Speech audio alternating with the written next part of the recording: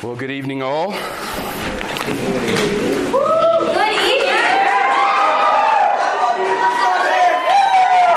Did the resurrection already happen? I didn't hear anybody. I said, good evening, all. Good evening. All right, that's a little better. I just want to give a hearty thank you again to Grace Bible Church. You guys are an awesome host church. You've intentionally gone out your way multiple times to say hi, to greet us, to welcome us. So just appreciate your hospitality. And to the other churches here, it's a good time to be here for our first time. And we are excited to be here with you guys, to learn and to grow in Christ, to learn about Him, to grow in Him, to love Him. And it's just been a sweet time. So again, thank you guys for opening your arms to welcome Berean Bible Church. We're glad to be here. For a time in our Word, would you just start with me with a word of prayer before we dive into what the Lord has for us? Would you pray with me? Our gracious God in heaven, we do give you praise. Our sin, not in part but the whole, was nailed to the cross, and we bear it no more. Bless the Lord. Bless the Lord. We thank you for this truth that are found in Christ. And in Christ, we have everything. In Christ, we are built up to the fullness. In Christ, we have wealth and riches, inheritance. In Christ, we have everything. Father, I pray that your Son would be lifted up this evening, that every eye, every soul would behold this Christ that we speak much of. So would you prepare every heart by the power of your Spirit for your glory in Christ's name. Amen. Would you open with me to 1 Corinthians chapter 15? 1 Corinthians 15.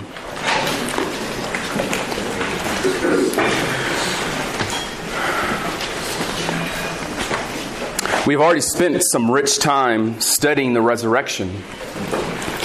We looked at why the resurrection, why does it even matter? Why are we up here on this mountain talking about the resurrection? Why does it matter? And Pastor Spencer walked us through even beyond that. How do we defend the resurrection? If the resurrection is true, there are obviously opponents. And there are many in some of your schools, many in some of your neighborhoods would say you're a fool to believe that. How do we defend the resurrection? But tonight, I really want you to think about why the resurrection matters for you personally. Why does it matter for you personally? How does the resurrection change your life? Think about it. If Christ was raised, and if you're trusting in Christ, believer, do you understand that one day you will rise again too, bodily? Do you realize that? That we're not just talking about some theoretical concept. If the resurrection is true, and if you're in Christ, then that means you will one day rise again too. Amen. The resurrection ought to give you the greatest hope for the future, but with a present impact today. Hope for the future, but present impact for today, this evening, right now. It removes all fear of death, but it also instills peace within your soul. Today, you want peace? You want this comfort? Do you want this assurance? This hope of glory that we've been really drawing out so far, it should have a profound impact on your soul. Now, I know you may have late nights, early mornings, but listen here. What I want you to understand here is to understand why the resurrection matters for your soul. Why should the resurrection even matter to you now? I mean, think about it. It's in the future, right? That's a future event. I can worry about that later. There are more important things I have to worry about now. That's the wrong attitude. If the resurrection does not grip your soul now, there's something wrong. Let me explain it this way. If your grandparents gave you the keys in hand right now to a 2023 Ferrari GTS, gave you the keys right now in your hand, it's in the garage waiting for you.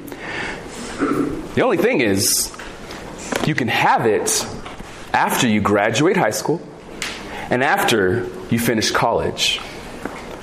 You have the keys in hand right now. If that were happening to you right now, how would that impact what you did at school? Would you want to spend a fifth year in high school? Would you want to spend a fifth year in college? Would you be earnest to finish your studies? Why?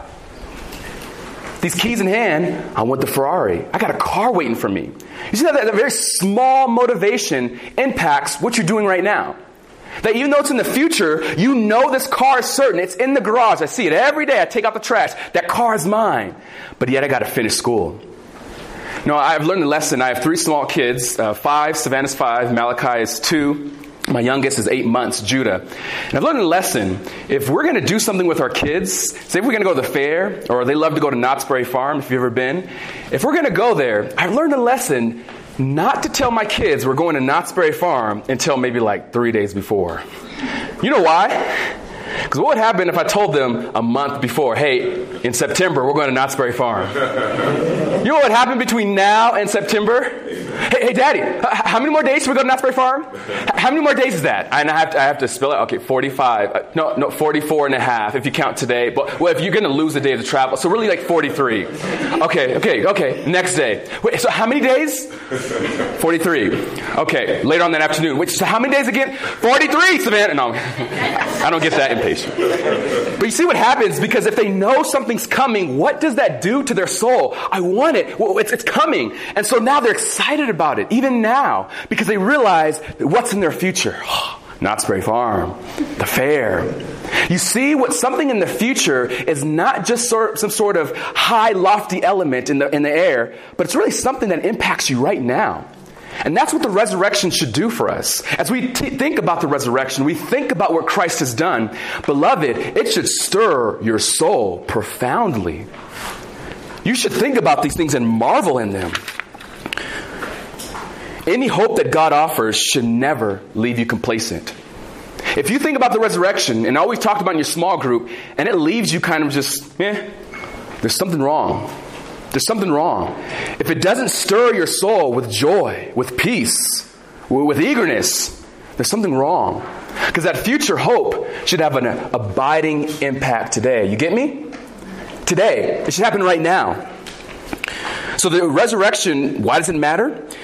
Let's filter it down a little bit. The resurrection matters because the resurrection should purify your perspective on life. I want you to get that. The resurrection matters because the resurrection should purify your perspective on life. It should purify your perspective on life. And how does it purify our perspective?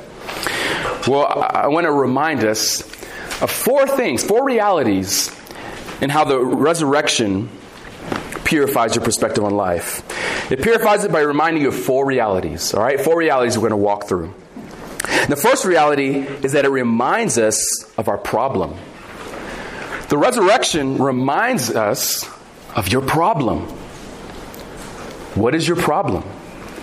If you want to know and appreciate the hope, listen here, you have to realize what the problem is before you understand the hope. Let me ask it this way. Let's start here. What is our chief problem? Even before we talk about here, what is our chief problem as humans? Sin. Thank you. Good job. Sin. You guys are awake. Our chief problem is sin.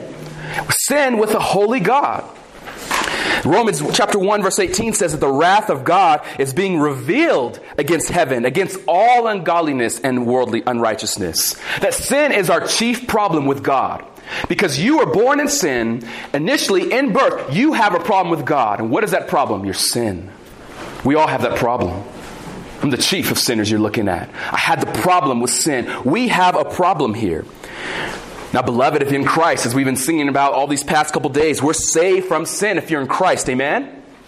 Amen? Amen. Are you saved from sin? This chief problem is solved completely how? In Christ. It's solved in Christ. Because if you're truly trusting in Christ, if He has saved you from the punishment of sin, this chief problem is no longer your problem. As Pastor Spencer walked us through in 1 Corinthians chapter 15, it says that I delivered to you of first importance, in verse 3, what I also received, that Christ died for our sins, according to the Scriptures. Our sins are dealt with in full. But there's still a problem that remains if you're in Christ. There's still a problem we have to look at. Because even for the Christian who has repented of their sins and placed their faith in the Lord Jesus Christ, they're saved, but there's still a problem. And what's that problem? You still have your fleshly body. You're a Christian, but yet you still have a fleshly body. And that fleshly body is rid with sin still. You've been saved. You've been born again. But you still have this weight, this dead man walking with you, your flesh, this sinful nature. That's why our problem here is clearly stated in verse 50 of chapter 15 in 1 Corinthians. Look with me at verse 50. And now I say this, brethren, that flesh and blood cannot inherit the kingdom of God, nor does the perishable inherit the imperishable. So what is our problem? He says clearly that flesh and blood cannot what? Enter the kingdom of heaven. That even though saved, says flesh and blood cannot enter the kingdom of heaven. When he's speaking of the kingdom of heaven here, he's speaking of the eternal state that the believer have with God. Christ will come. He will establish a kingdom here on earth for 1,000 years. But after that kingdom, he'll usher us into the eternal state where we'll be with God forever. And into that kingdom, he's speaking here. Flesh and blood cannot enter that kingdom. And so the problem he wants to nail down, even for the Corinthians here, is the problem is you still have flesh and blood. And there's no flesh, no blood will enter the kingdom of heaven, period. The resurrection reminds us of our problem because our problem is we still have a fleshly body. Now, we didn't talk about it, but before this passage, Paul talks about, well, how about those who died in Christ? If you were to die in Christ now, Paul explains, is that if you're in Christ, when Christ returns, he will raise your body first bodily from the grave, and that body that was sown, a perishable body, will be raised imperishable body. So you will be risen like Christ with a pure glorified body. So if you die and Christ comes, you will have a glorified body. But there's still a problem. Can Christ come at any moment? Yes and yes. We believe in the imminent return of Christ, meaning he can come at any minute. I may even not finish my sermon, he'll come. Amen and amen.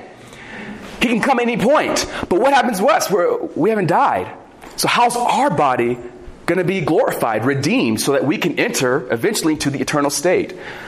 Our problem is addressed eventually, and that's what he says. He established there, if you died, your body be raised. But what about those? What about us? Or what about those who will be alive when Christ returns? What happens to their body?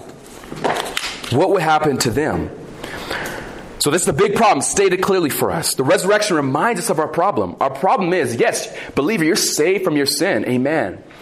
But you still have this fleshly body. Second reality, the resurrection reminds us of our promise. Reminds us of our promise. What is your promise, believer? For the Christian, your current body, consisting of flesh and blood, it cannot enter the kingdom of heaven, as we established. Now, I want you to, let's first stop here. If you were just to read verse 50, and that's where Paul ended his letter, and he ended it saying, flesh and blood cannot enter the kingdom of heaven, how hopeless that would be. Why? Because what's going to happen to my body? But here's the promise, because there's a promise now we want to realize with the resurrection. What is the promise? God will do something about that fleshly body. What will God do? Well, here's what I love what Paul does. He grabs our attention with the very first word in verse 51. Now, excuse me, I'm reading from New American Standard. I didn't ask before I preached what standard you guys are using, so maybe a little bit different, but the same word. But the first word in my translation in verse 51, it says, behold. May say something, okay, I see a lot of heads nodding. Something similar, behold, maybe see. That Paul's saying that he's starting here, this thought now, this promise here, behold. And that's an imperative. Imperative is, it's a command, in other words. So he's commanding you, look, behold, and see. And what is it that we're called to see? What does he want you to see, believer? What is his promise here? Look at verse 51. Behold, I tell you a mystery. We will not all sleep, but we will all be changed in a moment, in the twinkling of an eye, at the last trumpet, for the trumpet will sound, and the dead will be raised imperishable, and we will be changed. For this perishable must put on the imperishable, and this mortal must put on the immortality. There are two things that Paul makes clear here. He says that we will not all sleep, but we will all be changed. Two things he makes clear. We will not all sleep. And what is that? What is he saying? We're not all sleep? Yeah, we're not going to die. Not everyone will die. It's a euphemism, right? So we say, oh, he passed away. Like, what did he pass away? He passed by me? Like, what do you mean, right? It's a euphemism. We know it means he died. That's what Paul's saying here. So we're not all going to die, because he realizes that some will be alive when Christ returns. Even those who are in Christ will be alive when he returns. So he's saying not everyone will die, but also everyone will be changed. Everyone. He already established now, it says that the dead will be raised imperishable. But he's saying now, everyone will be changed. We not all will sleep, but we will all be changed. Every single Christian will be glorified. Now, what do I mean by that? We'll have a resurrected body. This resurrected body is a physical, literal body. You ever thought about that? That your glorified body will be even more real than you think and can touch even right now. That this is not just some sort of spiritual on the cloud floating there, and I'm just kind of spiritual there with no substance. No, you're going to have a physical, literal body as a believer with a glorified body. That Jesus is going to do that to those who are in Him. And He says this is a raised physical body. Now, we will look at what this means in a little bit, but for now, I want to talk about when and how this is going to happen, this glorified body for the believer. We're talking about the promise now of the resurrection. Now, when and how this is going to happen? This passage that we read, especially these verses, it's speaking about the rapture. Now, immediately when I say rapture, it's a hot button word in Christian circles. Even in our circles, though you say the word rapture, that can start a debate. I don't know if you've ever had a debate about the rapture, but when it's going to happen and all these things. My goal now, in my time here, is not to unpack the timing of this rapture. Although I will share briefly of what I believe this rapture and what I think Scripture teaches this rapture will happen. But we can't spend all our time there because there are more important things that Paul's going after here. That this rapture here, he's talking about or this idea that's not foreign to Scripture. I mean, if you're a Christian, if you believe the Bible, you believe in a rapture. Like, there's no debate. So there are debates about the rapture, but it's about when it's going to happen. You can't say there's no rapture. Think about someone yell a name. Who's been raptured in Scripture? Elijah. Enoch, right? They've been raptured. Right? There's a clear rapture of taking happen. 1 Thessalonians chapter 4 speaks about it as well. In our passage here, he's speaking out, you're going to be changed in the twinkling of an eye. It's clear. Scripture teaches of a rapture. But the question is when? And obviously I believe that the rapture is going to happen before, when Christ comes, He's going to rapture His church. He's going to start the 7-year tribulation. Then He'll return and set up His 1,000-year reign here on earth, which enters in the eternal state. But that's beside our point now. Well, what Paul's looking at more is how this is going to happen. He's saying how this happened. How is this going to happen? Look at again verse 52. How is he saying this is going to happen? We're all going to be changed, but verse 52 says how that's going to happen. Look, in a moment, in the twinkling of an eye, the last trumpet.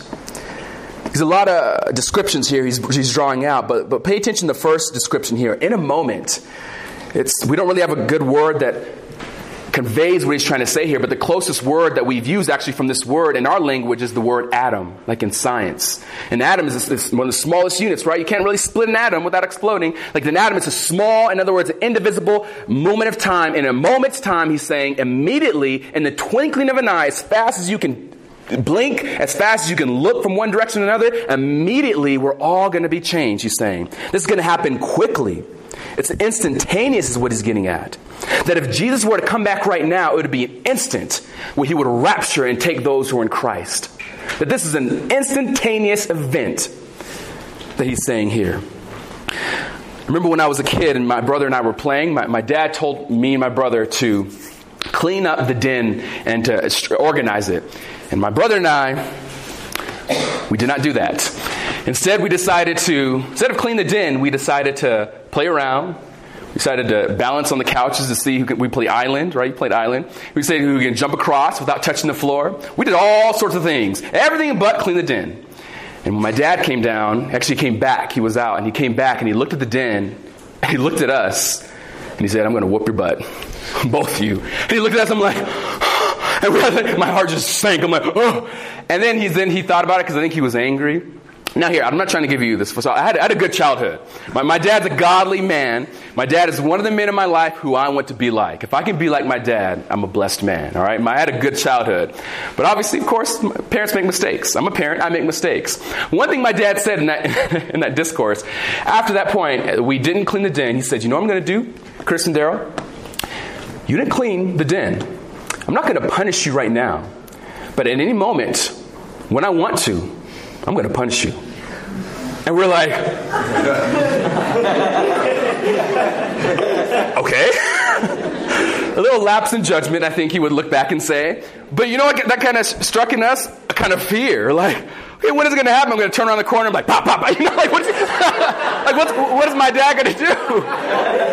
I didn't know what to do. And I'm like, in one way, I was kind of relieved. I'm like, okay, we're not getting punished now, but it can happen tomorrow. What about next week? Like, when can this happen? And it kind of struck a little fear. What Paul's trying to do, he's not trying to stir a kind of fear in you, believer, about this rapture. He's not trying to spark fear in you. But if you're in Christ, what he wants to do is to motivate you and to comfort you. When he's speaking about the same idea of him drawing up, rapturing his saints in 1 Thessalonians chapter 4, what he says there in that passage is he says that, verse 18, that to comfort one another with these words. Comfort one another with these words. After basically relaying the same incident here, he says, now comfort one another with these words. What do you think about that, believer? That the idea that Christ will come for you should be a comfort for your soul. That he is coming again. And there are many issues, many fears, but the fact that your Savior is coming for you is designed to spark comfort for your soul, to encourage you. Now, obviously, for those who aren't in Christ, the day of the Lord is a scary judgment awaiting for those. And that is a serious judgment. But believer, the rapture, the resurrection, the changing, the glorification of your body is something that Paul wants to encourage and comfort you with.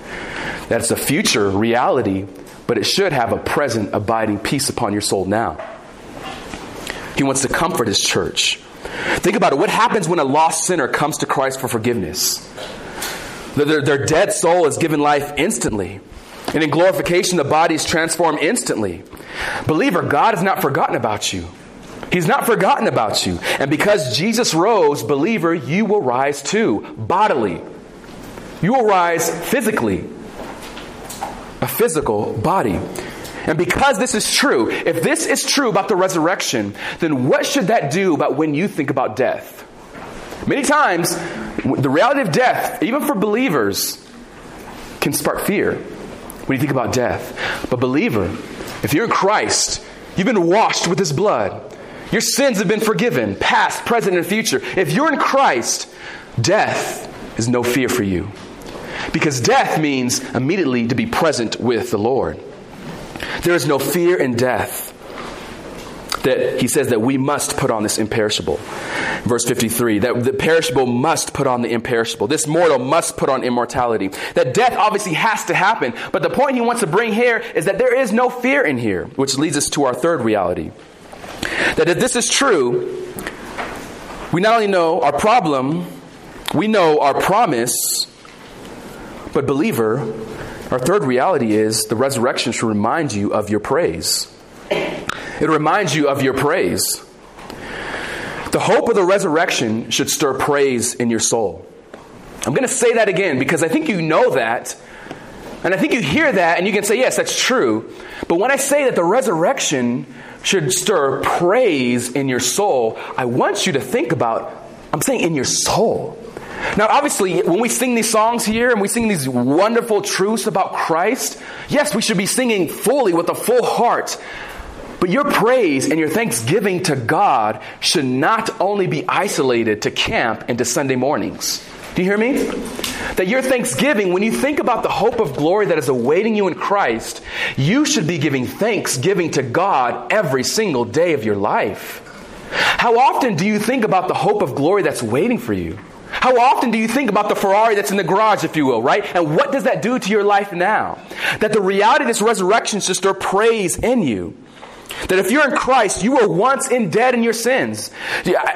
For some of you, maybe if you've grown up in the church, we often can lose sight of the impact and the reality and the miraculous work that God has done upon the believer. If I grew up in the church, I was saved at a young age, I believe. And so, but I think it's a tendency for Christians, especially in youth group, who do know Christ, you lose sight of the reality that you too were in sin.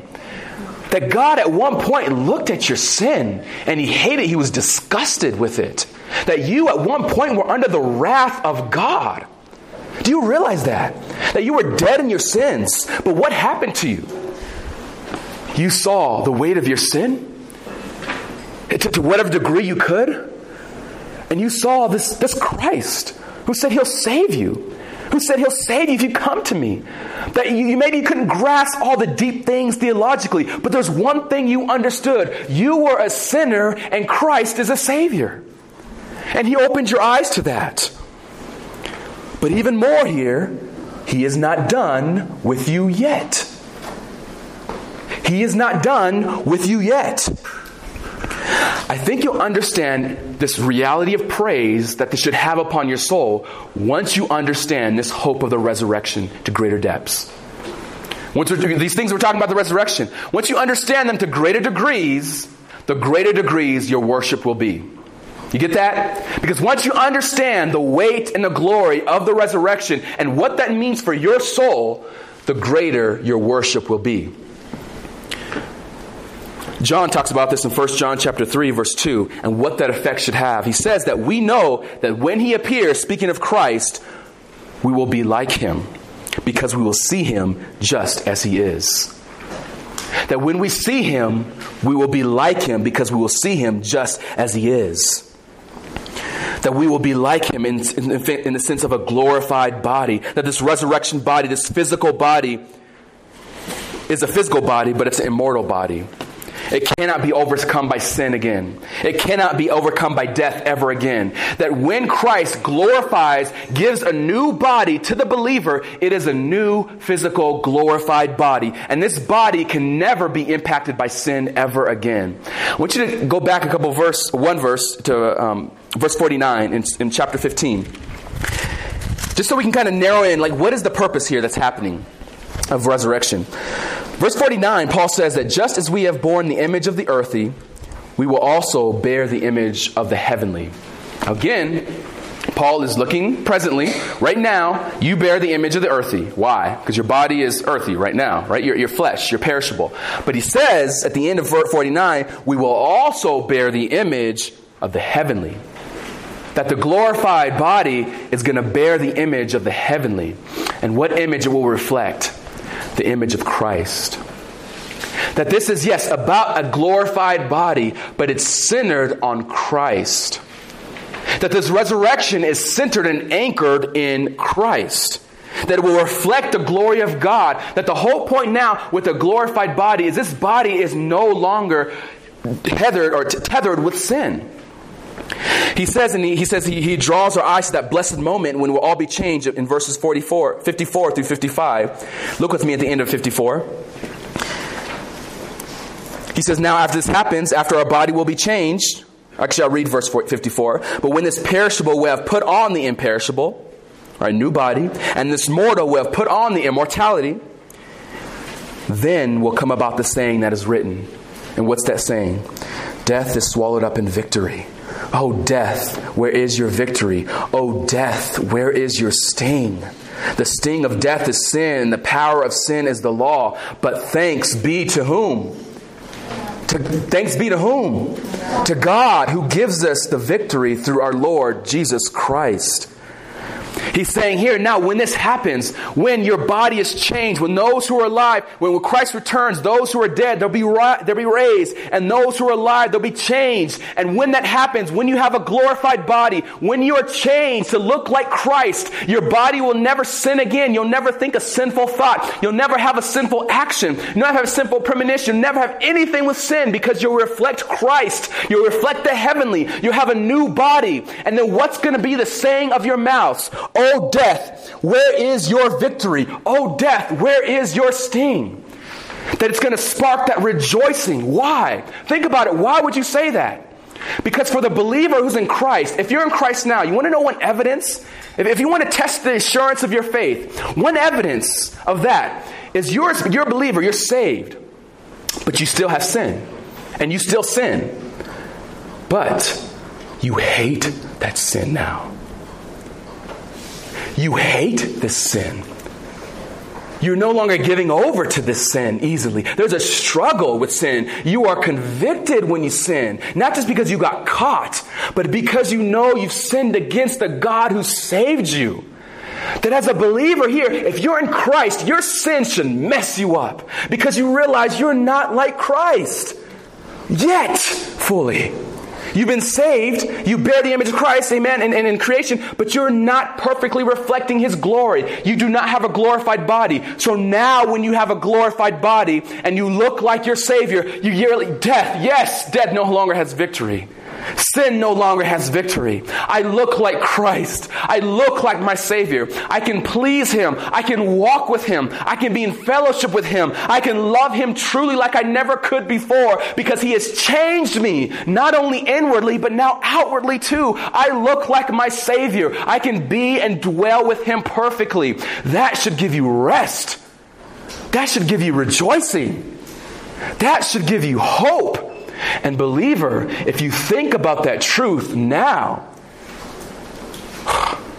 can you rejoice now? That you will one day be glorified to look like Christ. This is a victory cry. That when you put on immortality, when you put on imperishable, you will say, oh yes, the saying that comes about that Isaiah talked about in Isaiah 25 verse 8, that Hosea talked about in chapter 13 verse 14. What they talked about with death, that finally a day is going to come when death will finally be swallowed up. And yes, it's here. Yes, I've been freed from the shackles of sin. Yes, I can love Christ because He saved me. Because He's renewed me and I look like Him. This is a victory cry. You ever pour Gatorade on your coach at the end of the game? You know when the only appropriate time to do that is when, right? When? When you win. What'd your coach do if y'all lost horribly and you pour Gatorade on him? The reason why you pour Gatorade on him, because you won. You're rejoicing. It's like, yes, we did it. That's the anchor. That's the essence of what's happening here is that, yes, death wears your victory. Death wears your sting. Sin no longer has power. You will have a body that pleases God. What an incredible hope and joy that sin and death are temporary enemies for the believer now. Sin and death is an enemy to some degree, but beloved, in Christ, it's a temporary enemy. It's not going to last forever because Christ will conquer it ultimately. I love Revelation chapter 21 verse 3 when it's speaking of now this hope that we have with Christ. It says, and I heard a loud voice from the throne saying, behold, the tabernacle of God is among men, and He will dwell among them. And they shall be His people, and God Himself will be among them, and He will wipe away every tear from their eyes. And there will no longer be death. There will no longer be any mourning or crying or pain. The first things have passed away. Do you long for that day? Do you long for that day? I'm not asking you, do you just long to be in paradise? You hear me now? I'm not asking you, do you just long to have a life that's free of pain? That's not what I'm asking you, although it's part of it. I'm asking you, do you long to be with Christ? Many people love the idea of being saved from hell, but they lose sight of the fact that you are saved from the wrath of God to be with God. Do you want to be with Christ, or are you just looking to have some easy eternity? If that's the case, if you just love the idea of finally just being, I got my escape free out of hell, and now I get paradise. If you lost sight of Christ, you've lost the main thing. That do you want to be with this Christ? That is the anchor of the rejoicing. Because He says in verse 57 that we read, thanks be to God. Why? Who gives us the victory through our Lord Jesus Christ. That the victory that you have in Christ, the victory you have in God, is given through Christ. That He is the cornerstone of your praise. That because Christ accomplished, He took the wrath of God on the cross for sin. That He took the wrath, and He not only took on the wrath and removed your sin, but He gives the righteousness of His own to you if you believe upon Him. That this Christ gave everything. And when you think about this truth, believer, it should spark praise in your soul. That you should give thanks to God continually, daily, when you think about the hope of glory that awaits you. That one day you will be with this God. That the same God who, these are theological terms, I'm assuming maybe you've heard them, that He justified you. In other words, what I say by justified you is that He declared you righteous. But not only did he justify you, but he also sanctifies you. What do you mean by sanctified you? That he cleansed you and he's making you more like his son even now. And the eternal hope for the believer is not only did he justify you and not only did he sanctify you, but he's going to glorify you. That this Christ, that this justification from God, this sanctification from God is leading to the glorification from God. That the hope of the glorification for the believer ought to provide you with increased assurance and increased joy. That you have a reason to be joyful. That if you were to die right now, believer, if you were to die before Christ returns, your spirit would go to be with the Lord. As Paul says, to be absent from the body is to be present with the Lord. So if you were to die right now in Christ, immediately presence with the Lord in your spirit. And you will await that day when Christ will return. And you will renew and give you a full glorified body that's resurrected from the grave and a glorified body that looks like Christ. That one day your body will be raised. And although your salvation is already final, if you're in Christ, it will be fully completed in your being saved from sin and death, but also from a sinful body. You'll be granted a new glorified body so that you will echo that cry. Death is swallowed up in victory. Oh, death, where is your victory? Oh, death, where is your sting? What impact now does death have on us now? I'm walking around like Superman and kryptonite's nowhere around. That I have a new body. Death, where is your victory? That I am like my Savior, who not only justified me and declared me righteous because of the merits of Christ, but who cleansed me and sanctified me and he's glorified me. These are precious truths that you should meditate on constantly. Just think about it. Think about just the fact that you have Christ's righteousness. Think about that when God looks at you, he doesn't look at your works. He looks at the works of his son and he says, I'm well pleased with you, John. I'm well pleased with you, Sarah, because I look at Christ and I see Christ's works credited to your account. Because you've been justified and sanctified, you will be glorified. But here's the hope, is that if you've been glorified, you will be with Christ. And if you have not been justified, I realize in a room this size, we can't assume that everyone in this room knows this Jesus, loves this Jesus. I imagine you've heard much of this Jesus. Your parents may know this Jesus and trust in this Jesus. But I'm talking to you. You realize when you stand before the throne that God said he's placed eternity in our hearts. Every single person, even in this room, outside this room, knows that there is eternity awaiting. There's no question. I don't have to convince you of that. You know in your heart of hearts. But the question is, when you stand before this God, what will your plea be? What will you say? Where is your hope? I'm not trying to scare you. I want to provide you with the reality of where the hope is. That even right now, if you're unsure, if you realize you've just been playing church, that if you realize you know much of these sermons, you know these lessons, but it has not gripped your heart. If that is you right now, I want you to know your plea right now could be Christ and Christ crucified. That if you cry out to this Christ right now, your sins can be washed.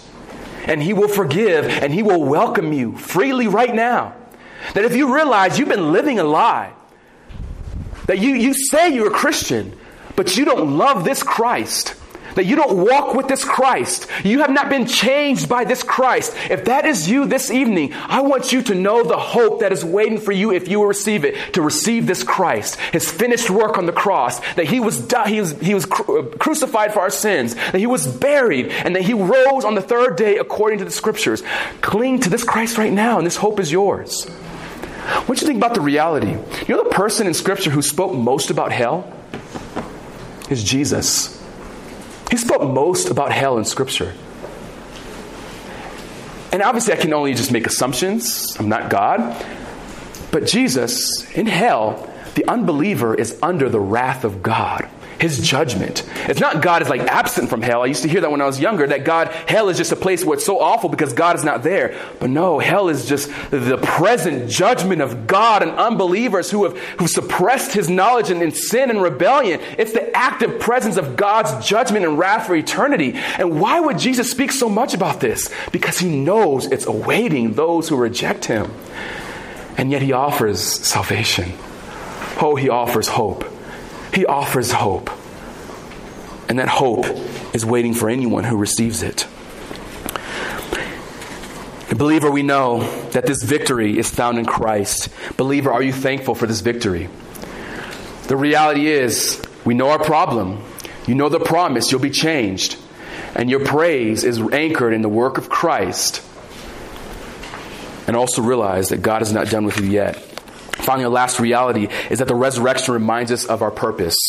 It reminds us of our purpose. Because all this is true. If all this is true, what we've been talking about the resurrection, Paul really kind of just ends this whole beautiful summation of the resurrection at the end of chapter 15 at verse 58. Having established all that he established from the very beginning, speaking about what is the gospel, what happens to those who die in Christ, what happens to those who are alive when Christ returns. If the resurrection is true, what does that mean for us now?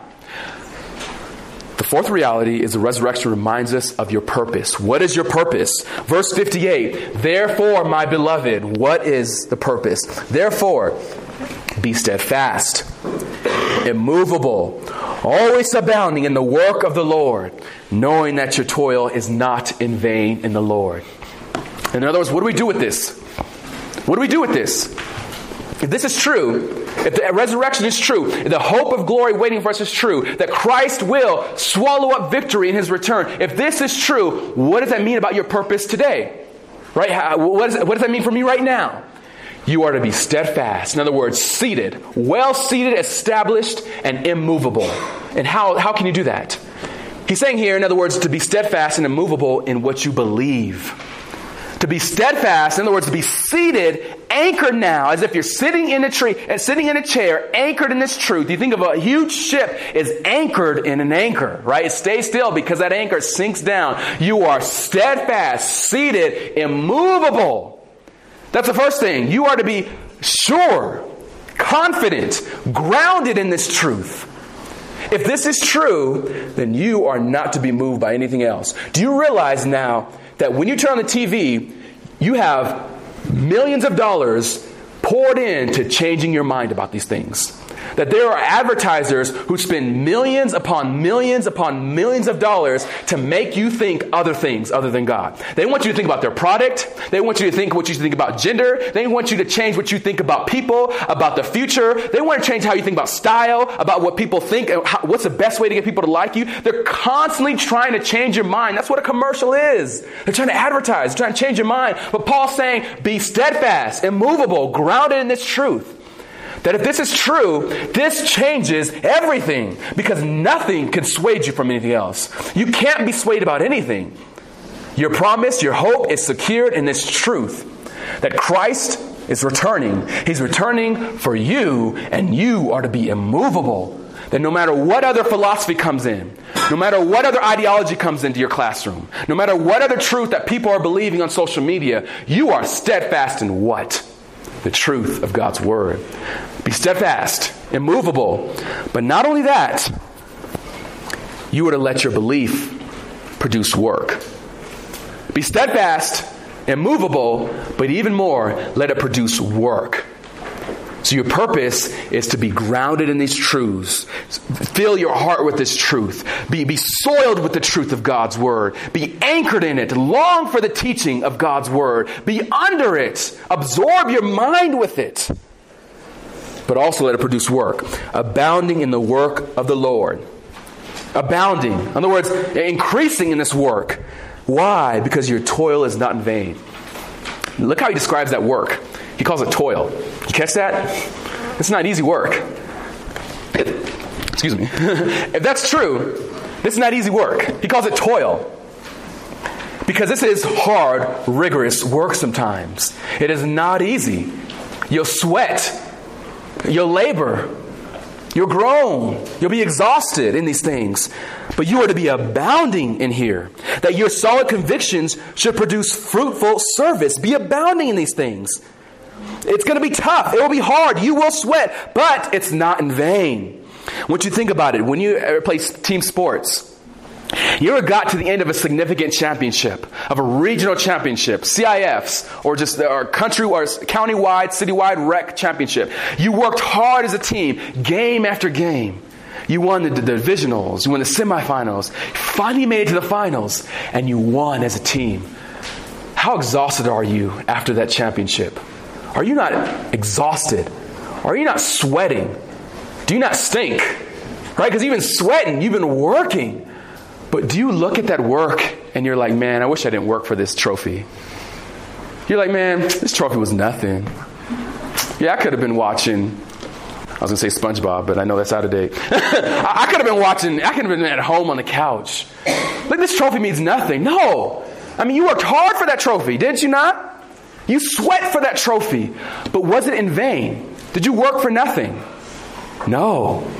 It was all for this prize. You remember that your toil is for the Lord, and it's never in vain. Your toil is in the Lord. Now, even though you're a teenager, I know your constraints in terms of your freedom are limited. You're in your parents' household, and rightly so. You're under their authority. But think about ways, I want you to think about, even discussing your small groups, what ways, as a believer in Christ, as a teenager, can you be abounding in the work of the Lord? If you believe in this truth, if Christ is your Savior, if you look for His coming, return, if you look for this glorified body, will you be freed from sin and unified with God? How can you be not only steadfast and immovable, but how can you be abounding in the work of the Lord now? How can you be serving your church body now? How can you be serving? How can you be helping now even? How can I be working to exalting God in my congregation, in my life? How can I be working to encourage the believers in my church? How can I be working to evangelizing the lost?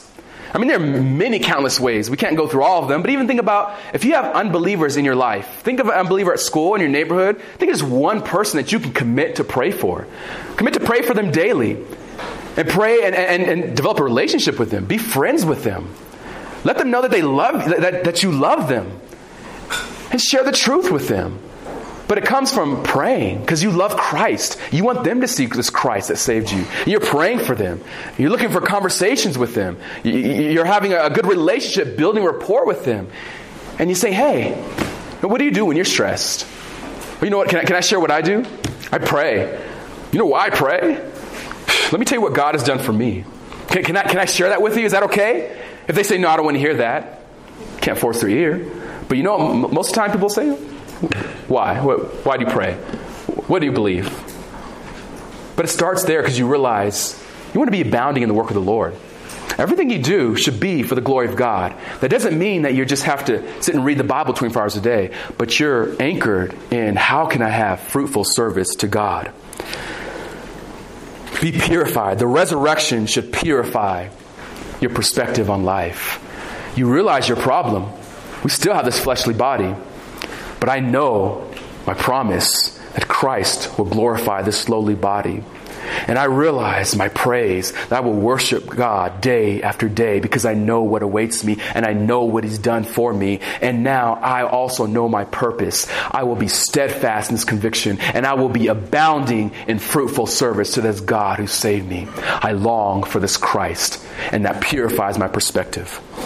And that's why 1 John chapter 3 verse 3 says, and everyone who has this hope fixed upon himself, fixed upon Him, upon Christ, purifies himself. If you have this hope fixed upon you, you're purified by this hope because you realize Christ is returning. And I'm purified to realize what matters now is not the things that I think are really important.